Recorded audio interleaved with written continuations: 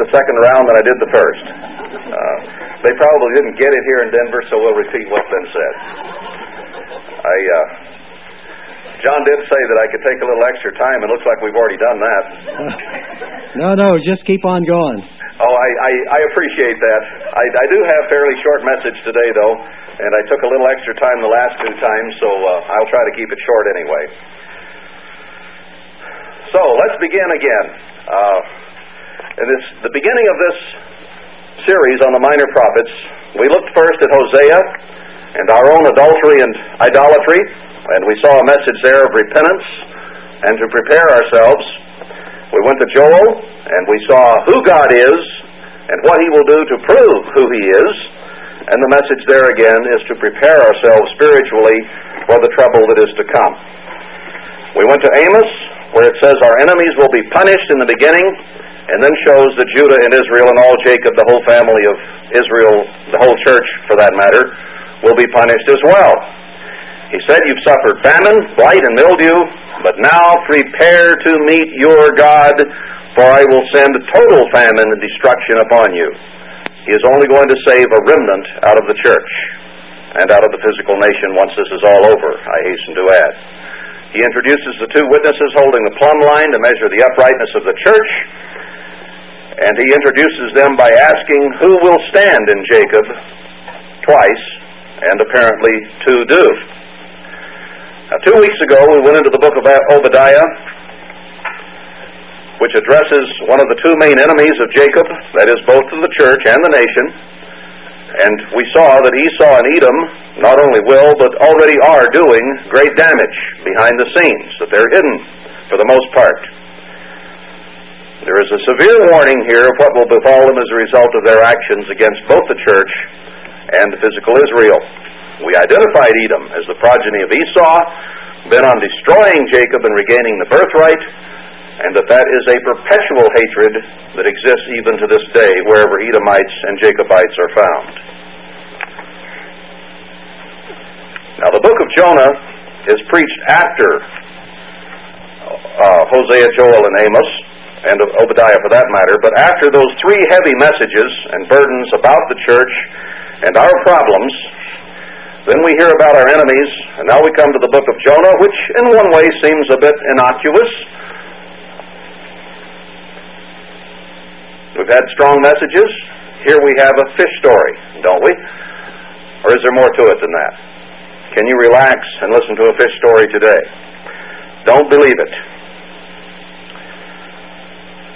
Because it is sandwiched in here before the book of Micah, which gives a great deal more instruction specifically to the church and to the physical nations as it applies.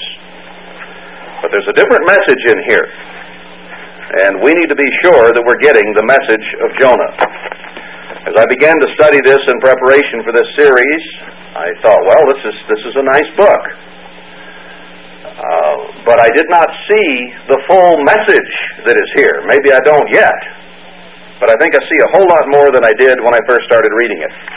Now let's go back to 2 Kings, chapter 14, before we really get into the book of Jonah, because it lays the background for Jonah's attitude, what he was doing prior to what God told him to do in the book of Jonah. And we might begin to understand his attitudes a little bit more once we understand this.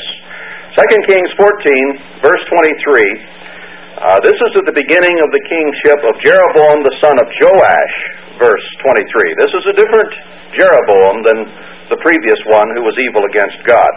He's mentioned in verse 24, Jeroboam the son of Nebat, as opposed to Jeroboam the son of Joash. But in some respects, they're two peas in a pod. Notice verse 24, and he did that which was evil in the sight of the Lord, departed not from all the sins of Jeroboam the son of Nebat, who made Israel to sin. So they're different kings, different individuals, but the same problems. But now notice what this Jeroboam, the son of Joash, did.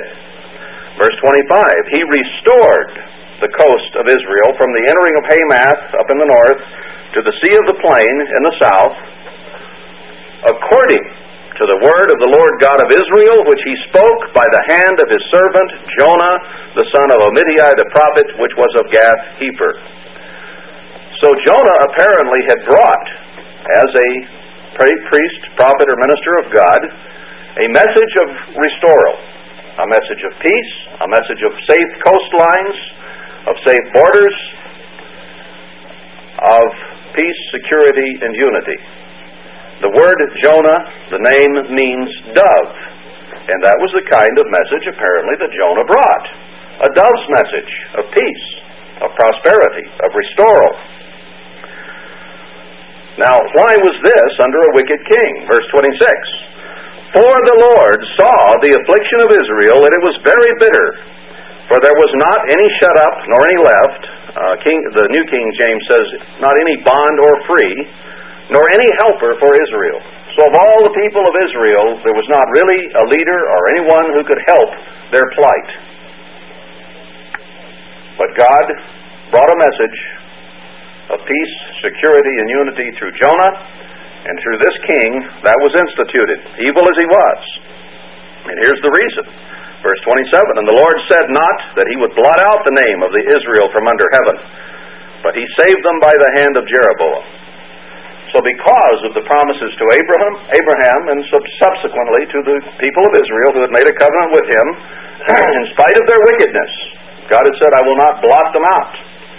And Jonah had indeed been preaching a dove's message to them, and that's what had been fulfilled. He knew of Assyria, its capital being Nineveh, and he knew that Nineveh was the designated punisher and destroyer of Israel. This had been something that the people were aware of, that Assyria was an enemy.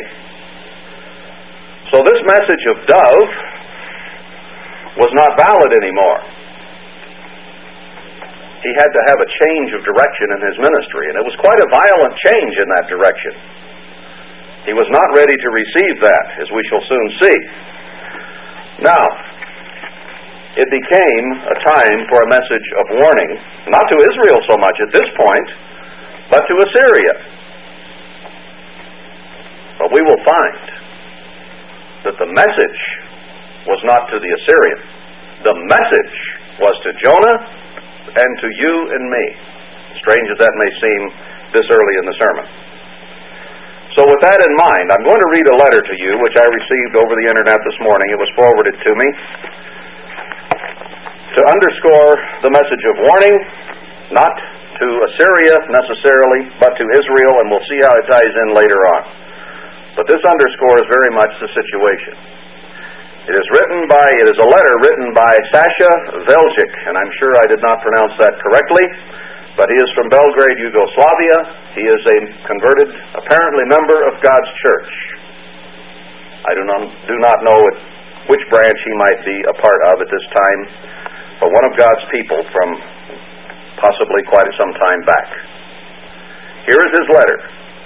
Most dear friends and family, the state of emergency has been declared for the first time after the last World War. It is almost incredible that these things are happening to us. Complacent Americans, prick up your ears. It's happening to God's people in Yugoslavia today. And it will be here. Atmosphere in the city and the country is fairly tense, and who knows what is going to happen. He's confused, he's frustrated, he has no idea where this is all going to lead. And neither do I, and neither do you. All flights from Belgrade have been canceled. Shades of things to come. The only possible way is to travel by bus to Budapest and then catch a plane from there. I certainly want to ask for your prayers. Until Friday night, when the bus is leaving from Belgrade, anything could happen. So apparently, if this internet message came this morning, I suppose he sent it Friday evening or Sabbath evening to someone in the States, and then it was forwarded around as our internet network does. And he has to wait now a full week while NATO and the United States are bombing the whole area to catch a bus, if the bus runs. If the bus is allowed outside, if there's enough room for him to get on it, if he is alive.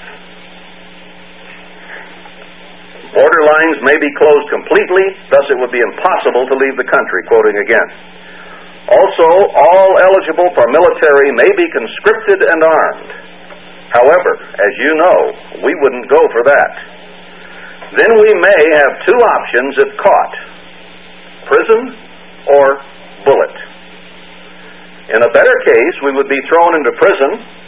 In worse, there would be no court or verdict, but shooting of deserters. I cannot tell you anything, since everything is not predictable anymore. Sorry that I cannot be more positive. In case that we stay over here, we will be hiding. May God be with us. Much love, Sasha. P.S. I will try to maintain computer contact. If I don't reach you in any soon time, then you should know that we have lost electricity, or that our providers are not working anymore, or that all the hours have been used up and I don't have any money or mobility to renew my online. That's our brother. We wonder, will it come on us? We know it will. Do we really believe it in our hearts? Do we understand that all Israel is going to be destroyed before the destroyer? And that is what Jonah was facing up to in this situation? He knew Israel would be destroyed for their sins. And he liked the dove message better. He liked the idea that maybe we have 10 or 20 or 30 or 40 more years to rear children and live as we are. He did not want to see what could come on his country. And yet it is coming on us, and it is on our brethren, wherever they might be, in Kosovo or Yugoslavia somewhere. So I want us to understand, we're not listening here to a nice story, but we're listening to a judgment from Almighty God.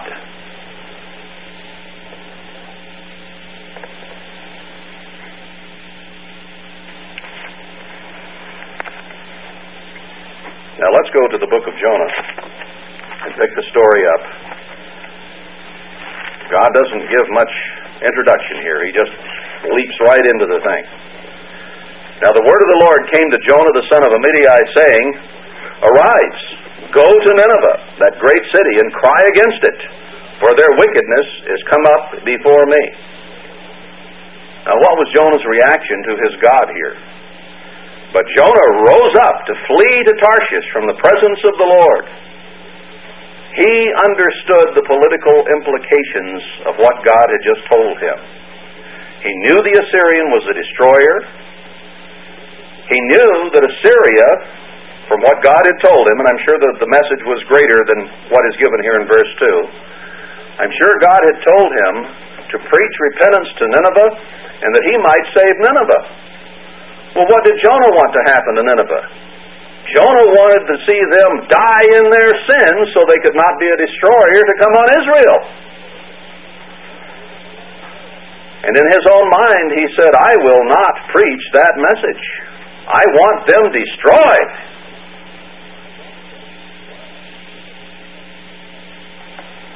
He had become quite comfortable preaching a message of peace and safety to Israel. He had a nice, safe ministry. Was not the king listening and heeding his advice? He had a mutual admiration society going on with the king. He didn't want that messed up. Why rock the boat? But God had suddenly really rocked his boat. So what did he do? He said, Spain sounds like a lovely place. Went down, bought himself a ticket to go to Spain, to get away from the presence of God. He ran from his responsibility. He might have said, well, it'll be so divisive to preach this. It won't be accepted. It will ruin my reputation as a dove among the people of Israel if I go to our enemy Assyria and preach to them. I just can't make myself go do what you tell me to do. Reminds me of Moses. Well, I stutter or something. Whatever the problem was, whatever the excuse was. And God said, okay, Moses, Aaron will speak, but you're not getting off the hook. Go anyway, and suffer the loss of shame, the loss of face and pride by not even, you got to say it to Aaron, and then Aaron's got to say it publicly, but you're not getting off the hook. We'll see that Jonah didn't get off the hook very fast either. So he said, I'd rather be in Spain than do what you want me to do. So he fled from God and his responsibility. He got on the boat, and then, verse 4, the Lord sent out a great wind into the sea, and there was a mighty tempest in the sea, so the ship was like to be broken and sink. So the sailors were afraid and cried every man to his God. Now, I don't know if this was an Israelitish ship or not. Very possible, sailing out of a port of Israel to Spain, where there were Israelites as well at that point. But mariners being what they are, there may have been a very great mix of people on this boat as well. So they all prayed to their God, and we all have our gods today. So start plugging ourselves in here a little bit. The different things we look to as opposed to the true God and doing what He wants us to do. Sometimes we do what we want to do. So they looked to their God and cast forth the wares that were in the ship to the sea to lighten it of them. But Jonah was gone down into the sides of the ship, and he lay and was fast asleep. Now that's strange, isn't it? Great storm, but see, Jonah was content. I got out of that one. Now he was relaxed. Out of sight, out of mind. God's clear back there in Israel. I'm out here in this boat, and I'm going to be okay. So he was able to sleep. He thought he had made his getaway. Was God prepared for this? Well, you already know a lot of the story. They said every one to his fellow. Well, the shipmaster came to him and said to him, what do you mean, sleeper? The rest of us are scared to death out here. Get up, call upon your God, if so be that God will think upon us that we perish not. And they said every one to his fellow, come and let us cast lots that we may know for whose cause this evil is upon us. So they cast lots, and the lots fell upon Jonah. Israelites cast lots pretty often, so apparently there were some Israelites there, unless Gentiles were casting lots as well. But the lots, you remember, were cast to God in Israel. So we may have an Israel here who knew of God, but had found their own gods. Then said they to him, tell us, we pray you, for whose cause this evil is upon us. What's your occupation? Where do you come from? What's your country? And of what people are you? So they played 20 questions with him. They wanted to find out quickly what is going on here. He said to them, I'm an Hebrew, and I fear the Lord God of heaven. Right. Yeah, he may have feared. He may have been in terror, but he didn't fear enough to do what God told him to do. He was stubborn. He was rebellious. He was self-centered. He wanted to maintain his ministry the way the ministry was at that time. He did not want to switch gears and go to a different country and a different people. So he rebelled and jumped the ship to Spain. So he's a bit hypocritical here in saying, I fear the Lord God of heaven, which has made the sea and the dry land. Now that was his mentality, that was his emotion perhaps, but that was not the fruits. We can give God lip service, and yet our fruits belie what we say with our mouths too often. Then were the men exceedingly afraid and said to him, why have you done this? For the men knew that he fled from the presence of the Lord because he had told them ahead of time. He said, God put me in a tight place here. I've got my tail in the crack. I'm going to Spain. He let them know ahead of time what was going on. And I am sure he had told them, I'm not about to deliver this message. It would destroy my reputation in Israel. It would create division. I can't do what God told me to do. Secondly, Nineveh might repent and not be destroyed, bringing trouble on the church. I will opt out on this message, or more modernly, I'm out of here on this one, or don't go there, is what we would say today. I'm leaving this one alone. I'm getting away. Now remember that this history of Israel was acted out over hundreds of years, and it's compacted now. I do not believe the book of Jonah in here or is here, just as a fish story to tell us about Jonah and what he did. If God had been dealing with Jonah only, there was no sense in recording it for today. So there's got to be more message than that. Question: will there be a message to the destroyer in this end time? Perhaps a brief repentance, as Nineveh did, before he does his thing anyway. You see, because Nineveh did repent before this story is over, but it was not a lasting repentance. And they are still the destroyer. So, we shall see. There is a hint about this perhaps in the book of Micah, followed by Nahum, which is against Assyria, because they didn't stay repentant and aren't repentant today. Now Jonah, let's go on in verse 11. Then said they to him, What shall we do to you that the sea may be calm to us? For the sea wrought and was tempestuous. And he said to them, Take me up and cast me forth into the sea. So shall the sea be calm to you.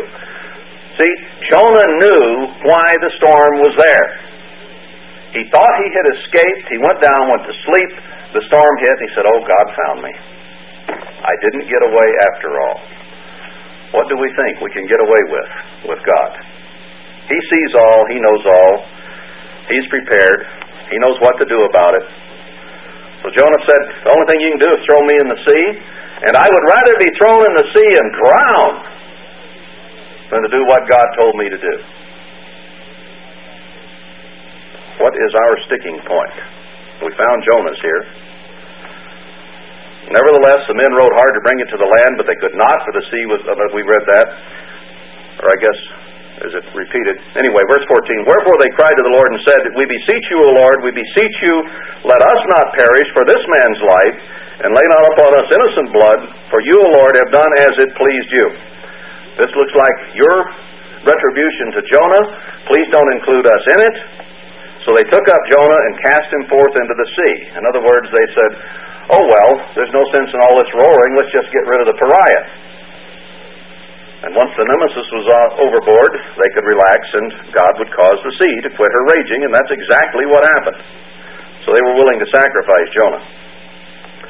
Then, when the wind stopped, the men feared the Lord exceedingly and offered a sacrifice unto the Lord and made vows. I'll go to church every Sunday from now on. You've heard those stories.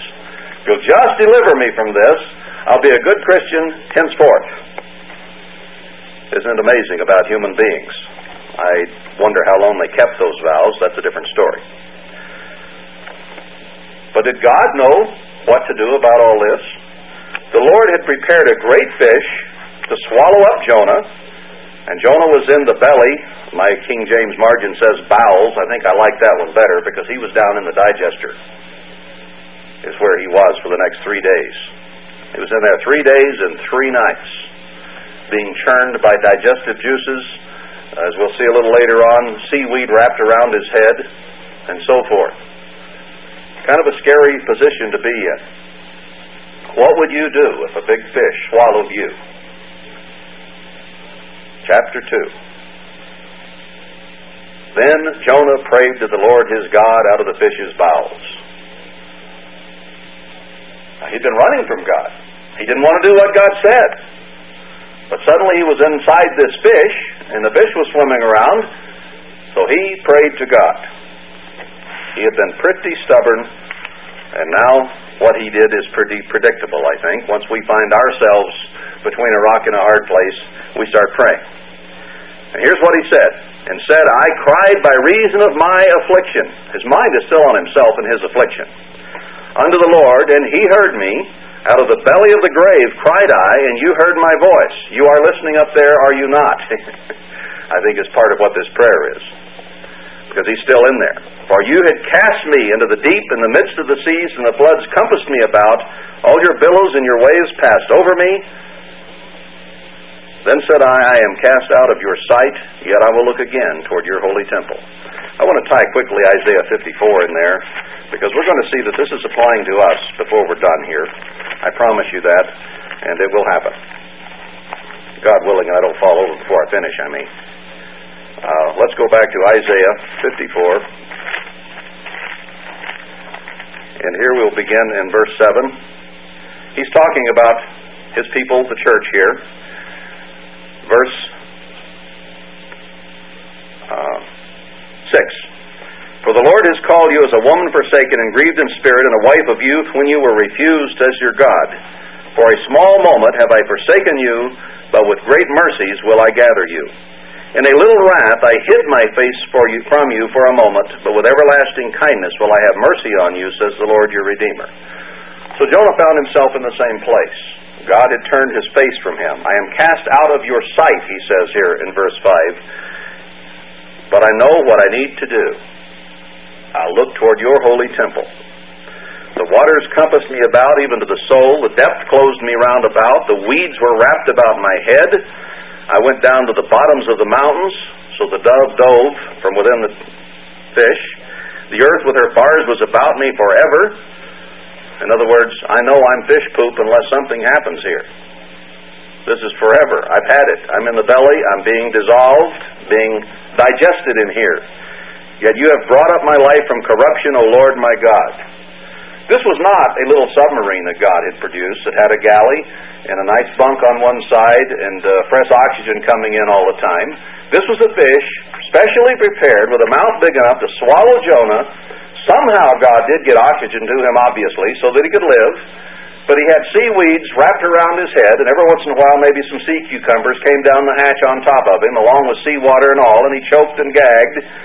He was not having a good time down here. It reminds me of when I was a boy, 10 to 14 years of age, and near my granddad's place up in New Mexico in the mountains, we had found some caves. These caves went for hundreds of yards back into the side of the mountain, and many of them were so short that you had to get down and crawl on your belly through the porcupine and the rat manure, and with fear of rattlesnakes always present in your mind, and maybe just a flashlight. And it was a bit scary in there because I would get back in maybe 200 or 300 yards into the mountain, and these very low things where I couldn't even raise my head sometimes. You had to sort of wriggle in like a snake to get back in there. But at age 10 and 14, or 214, you'd do most anything. But every once in a while, I would stop and think, what if I hit this flashlight against a rock and it quit? And what if I've cornered a rattlesnake back here somewhere, and he becomes angry with me, and I can't see, and I know that there is a rattlesnake, and I can imagine there are 15 rattlesnakes around me, and I can't even see which way to go to get out of here. I remember some terrifying thoughts. Fortunately, I don't tend to be terribly claustrophobic, or didn't then, I might today. But I can imagine the feeling of dread and fear that came over me back in those caves.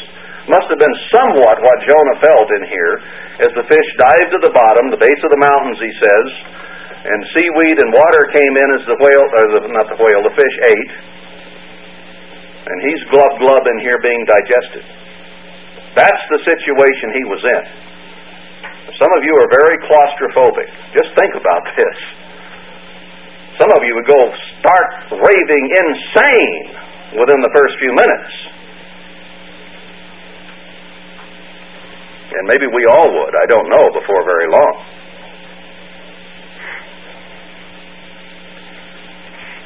So what does he say? Verse 7, when my soul fainted within me, I remembered the Lord. Only God can save me now. We do that in moments of terror, don't we? Oh God, save me. And my prayer came into you, into your holy temple. And here's the essence of his prayer. They that observe lying vanities forsake their own mercy. Now, he was in a position where he had forsaken God, had run from God. He had no call for mercy.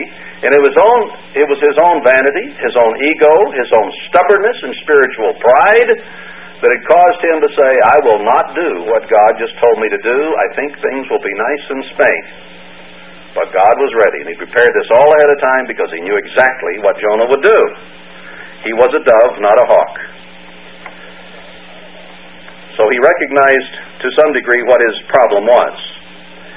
Verse 9, but I will sacrifice to you with the voice of thanksgiving. If you'll just deliver me, I will sing to you with thanksgiving. Now, how does that compare with his attitude in chapter 4, verse 1? Just a little while later, what God did or said or was going to do displeased Jonah exceedingly, and he was very angry. Ready to bite nails in two, he was so angry. What happened to this prayer back here? I will sacrifice with a voice of thanksgiving. I will pay that I have vowed. I am your servant, God. Get me out of here and not out that end of the fish. Please out the other end of the fish. And I'll do anything you say from now on. I told you I would do that when I entered the ministry. But now, for reasons of my own, I'm not quite ready to deliver the message just the way you want it delivered. That's all changing, God. Salvation is of the Lord.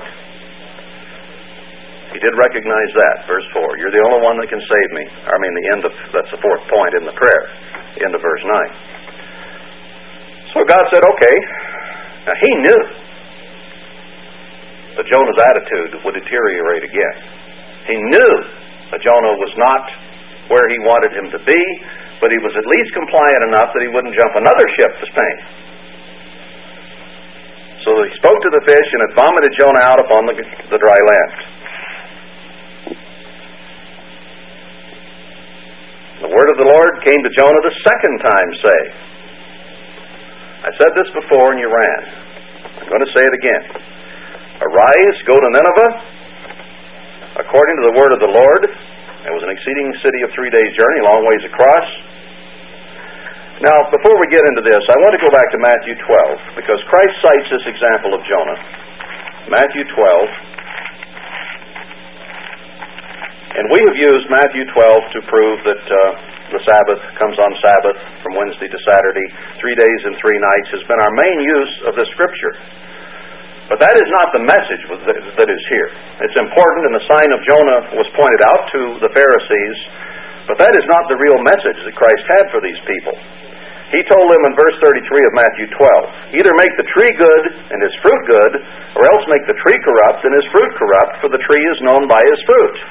And then he called them a pack of snakes. That was their fruit. Now this tended to upset them.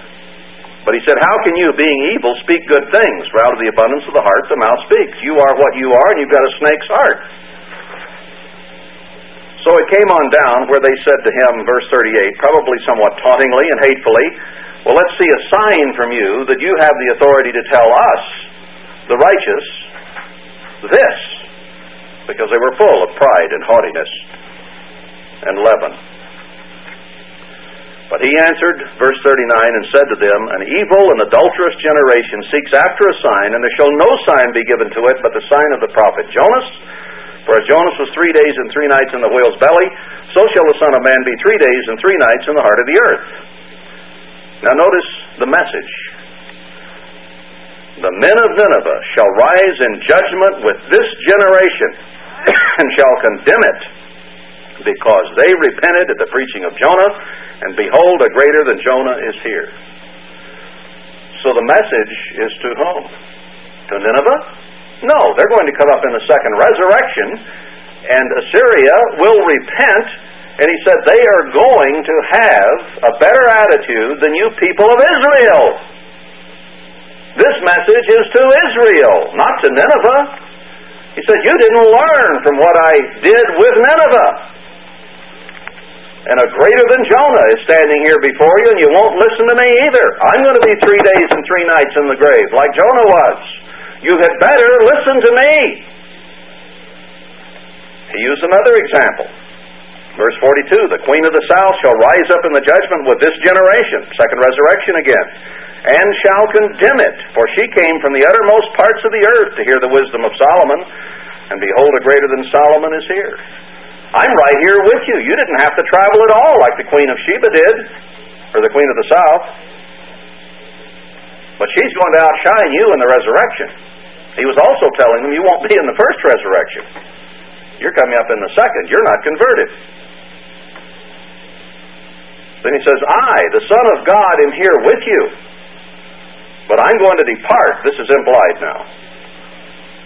But the unclean spirit of Satan, the devil, is on you, and when I'm not here to tell you what you are, the devil is going to control you again and bring 7 times worse demons upon you.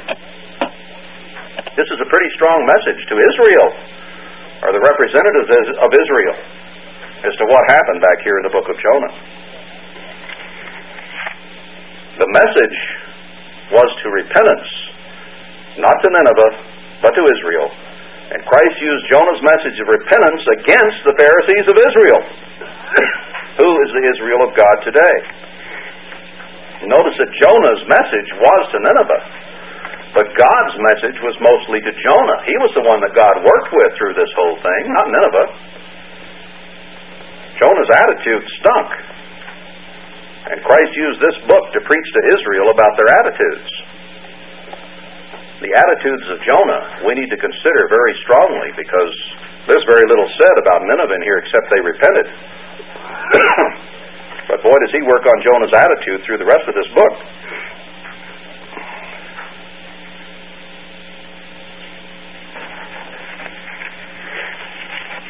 Now let's go on.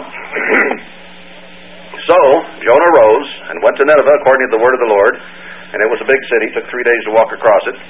And Jonah began to enter into the city a day's journey, and he cried and said, Yet 40 days, and Nineveh shall be overthrown. And this is the kind of repentance that is not seen in Israel. So the people of Nineveh believed God. They proclaimed a fast. They put on sackcloth from the greatest to the least. The word came to the king of Nineveh, and he rose from his throne, and he laid his robe from him, and covered him with sackcloth, and sat in ashes. And look what they did. He caused it to be proclaimed and published through Nineveh by the decree of the king and his nobles, saying, Let neither man nor beast, herd nor flock, taste anything, let them not feed nor drink water. You and I have been warned that we needed to turn wholeheartedly to God in the prophecies preceding this one. How much have we really taken stock seriously? And now we're coming on the Passover in the days of unleavened bread. These people were serious about this. Now Jonah may have been the very first white man on earth,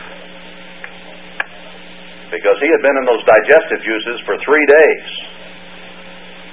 And I've heard stories or historical accounts that Jonah was bleached absolutely pure white from head to foot as a result of being in the fish's belly and those digestive juices oozing and working back and forth on him. He must have been a scary sight. And perhaps they had heard the story about this guy being spit out on the beach. And it scared these Ninevites clear down to their stockings. They didn't really even know the true God, but this guy was scary. And boy, did they repent, even down to making the animals fast. How are we doing so far? But let man and beast be covered with sackcloth and cry mightily to God. Yes, let them turn every one from his evil way and from the violence that is in their hands.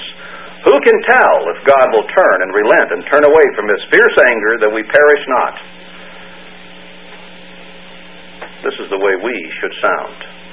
And God saw their works, that they turned from their evil way, and God relented of the evil that he had said that he would do to them, and he did it not.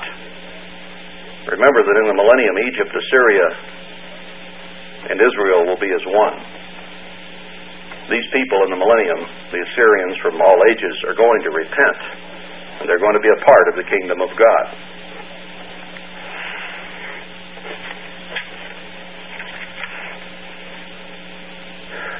Now, let's go to... I wanted to throw an additional point in here before we leave chapter 3. Let's back up a moment. He said, preach, in verse 2, to it the preaching that I bid you. Don't diminish it. Say it just like I am saying it to you. Don't be careless about it. And I want to tie that with Isaiah 32. Isaiah 32, and let's begin in verse 19. Isaiah 32. Verse 9 I want. Rise up, you women, or churches, that are at ease. Hear my voice, you careless daughters. And right now we have many daughters of the church. Give ear to my speech. As the margin says, days above a year shall you be troubled. Is this referring to what Amos said in total destruction? Will we be troubled days above a year? I don't know, just a thought. You careless women, for the vintage shall fail, the gathering shall not come. Tremble, you women that are at ease. Be troubled, you careless ones. Strip you and make you bare, and gird sackcloth upon your loins. They shall lament for the tits, for the pleasant fields, for the fruitful vine. Upon the land of my people shall come up thorns and briars, yea, upon all the houses of joy in the joyous city. No matter how joyous our congregation might seem to be. Because the palaces shall be forsaken, the multitude of the cities shall be left, the forts and towers shall be for dens forever, a joy of wild asses and a pasture of flocks.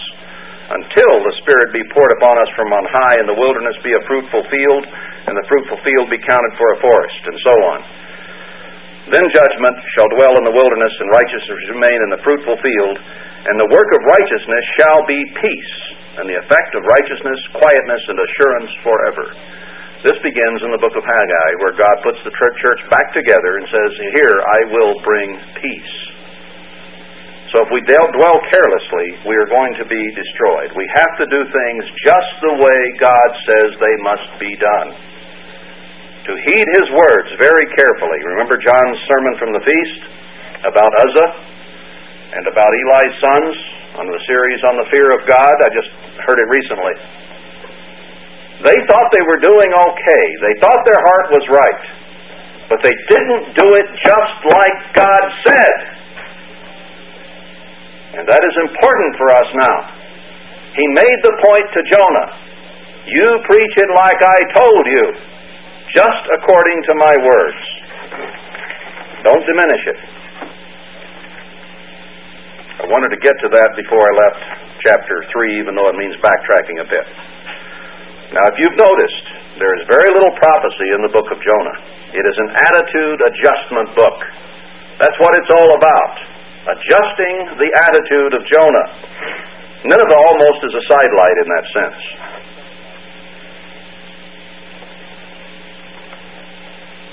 Now let's go on in chapter 4. God repented of what He was going to do.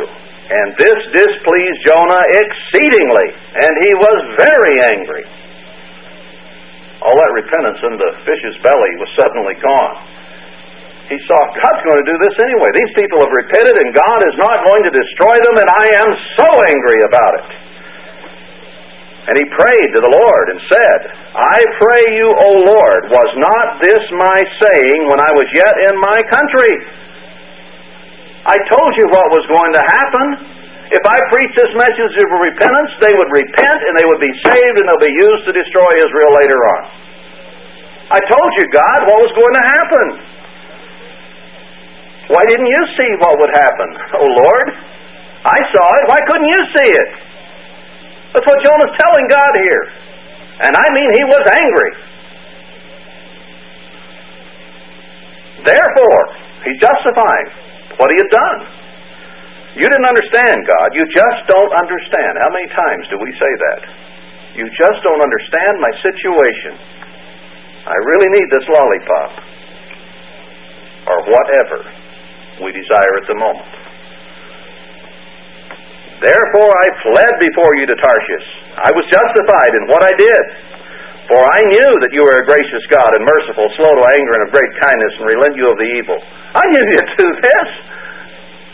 He still was not in accord with what God had told him to do.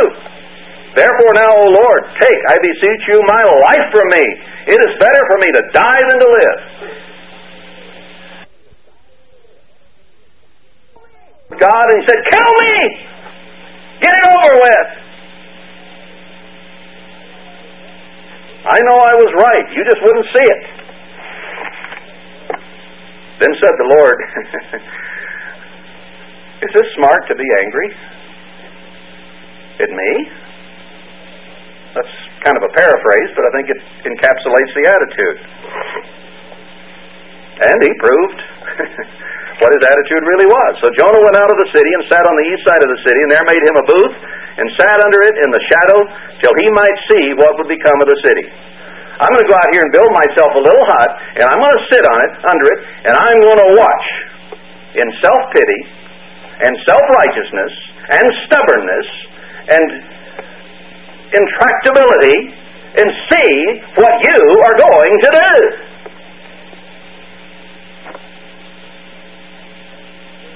I suspect he was very haughty at this point because he had just told God off just prior to this. And the Lord God prepared a gourd. God was always prepared. He knew what to do next. And made it to come up over Jonah that it might be a shadow over his head to deliver him from his grief. Now, not out of his attitude, but from the heat of the sun and the grief that the eastern sun brought down on his head. So Jonah was exceeding glad of the gourd. Oh, he's suddenly thankful. I'm thankful for the shade. But God prepared a worm when the morning rose the next day, and it smote the gourd that it withered. I think God had his tongue in his cheek a little bit here. I'll fix you and your stinking, rotten attitude. Ever been here, brethren? And it came to pass when the sun rose that God prepared a vehement east wind, and the sun beat on the head of Jonah that he fainted and wished in himself to die, and said again, "It is better for me to die than to live." All right, you gave me a gourd. You gave me a vine. It shaded me. Now you wilt the vine, and I'd rather die. He still doesn't have too good an attitude here, I don't think. He still wanted his way. I don't want your program, God. I don't want the way you have done things in the church. I think I have a better idea. Boy, has that gone around in the church a lot in the last 11 years. I have a better idea than that old Herbert Armstrong fellow. He's dead and I'm alive and I'm smarter than he was. Yeah, right. God said to Jonah, "Do you well to be angry for the gourd?" And he said, "I do well to be angry even to death." The third time he says this. I am justified in what I want done and what you should do and what you should have done. So straighten out, God, and do this the way it ought to be, because I've preached peace and happiness and prosperity to Israel, and here you're preserving their enemies so they can come kill us. And I'm angry. And I'd rather die than go back to Israel and have the church look down upon me because I did what you said.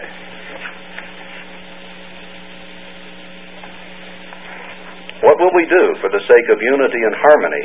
Unity and harmony is fine as long as it's in line with what God wants done. Otherwise, it's going to fall apart anyway, and Israel was already falling apart and would have to be punished. God knew what was going to happen. Jonah just thought he did. Then said the Lord, verse 10, "You have had pity on the gourd for the which you have not labored, neither made it grow, which came up in a night and perished in a night." What did you have to do with this, Jonah? I did it. And I gave you shade for a while, and then I left you just like you were. What's your gripe here? God can give blessings. He can take blessings away. And we better have the right attitude. Should not I spare Nineveh, that great city, wherein are more than 600,000 persons that cannot discern between their right hand and their left hand, and also much cattle? Here's 120,000 people. I don't know whether it's saying that there are that many babies and then that many more, because they're so young they can't discern their right and their left, but I think he's just referring to them as people who don't have any idea what's going on. They don't understand God, they don't know anything about history, they don't know anything about the future, what is going to happen. As far as their understanding of what's happening here, they don't know their right hand from their left. They're just going to be victims unless I preserve them. I can have mercy where I want to have mercy. I can do what I want to do. Now God is going to give us some more instruction in Micah and in Zephaniah and in Haggai and in Zechariah and in Malachi, and it's going to become stronger direction for us beyond the warnings of Amos, Jonah. I can't say them right now. Amos. I should start with Hosea, Joel, and Amos. Then I get it right instead of trying to go backwards. So there's more instruction to come from God. Are we ready for His solutions? That is the question. Jonah's attitude, even at this point, was, "I'll do it, but I won't like it. I'll do what you say, but I don't have to like it." I'd rather die. Not really godly. Still stubborn, still selfish, still rebellious, still wanting to do it his way rather than what God had ordained for him to do. And this is Jonah's last recorded attitude. I do well to be angry to death. And the book is left with Jonah's story somewhat unresolved. I believe God did this intentionally. There are instructions ahead for us, and our attitudes are still unresolved. Now with Moses, the story ultimately was resolved. With the book of Job, 42 chapters, and the story was resolved, and Job came out with the right attitude. But with Jonah, the last recorded history of Jonah we have is, I'd rather die, God, than do what you tell me to do. Why is this here like this? Is there some message for us here in the middle of the minor prophets before God goes on with the story flow? Is Jonah interjected here so that we might check our attitudes? Are we truly humble? Are we really ready to do whatever God tells us to do, no matter what the apparent cost? Because Jonah didn't think it was worth the cost.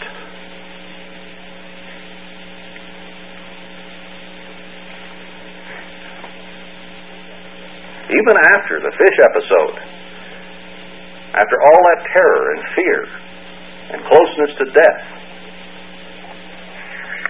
when he was spit out, he unwillingly complied and then threw a temper tantrum when God didn't do what he thought should be done. He went and preached that message, and then he sat on a hill in self-pity and self-righteous indignation and said, woe is me. God just isn't very bright. God chose mercy. Jonah chose pouting and denial over God's instructions, decisions, and modus operandi. This is not a fish story, brethren. It is about a man who disagreed with God's instructions, ran from them, complied but with a bad attitude, under pressure, and was left pouting as God went ahead and did it his way. God is going to wrap this end of the age up his way. We can be left pouting on a hill saying, I don't think that's quite the right way to go about it.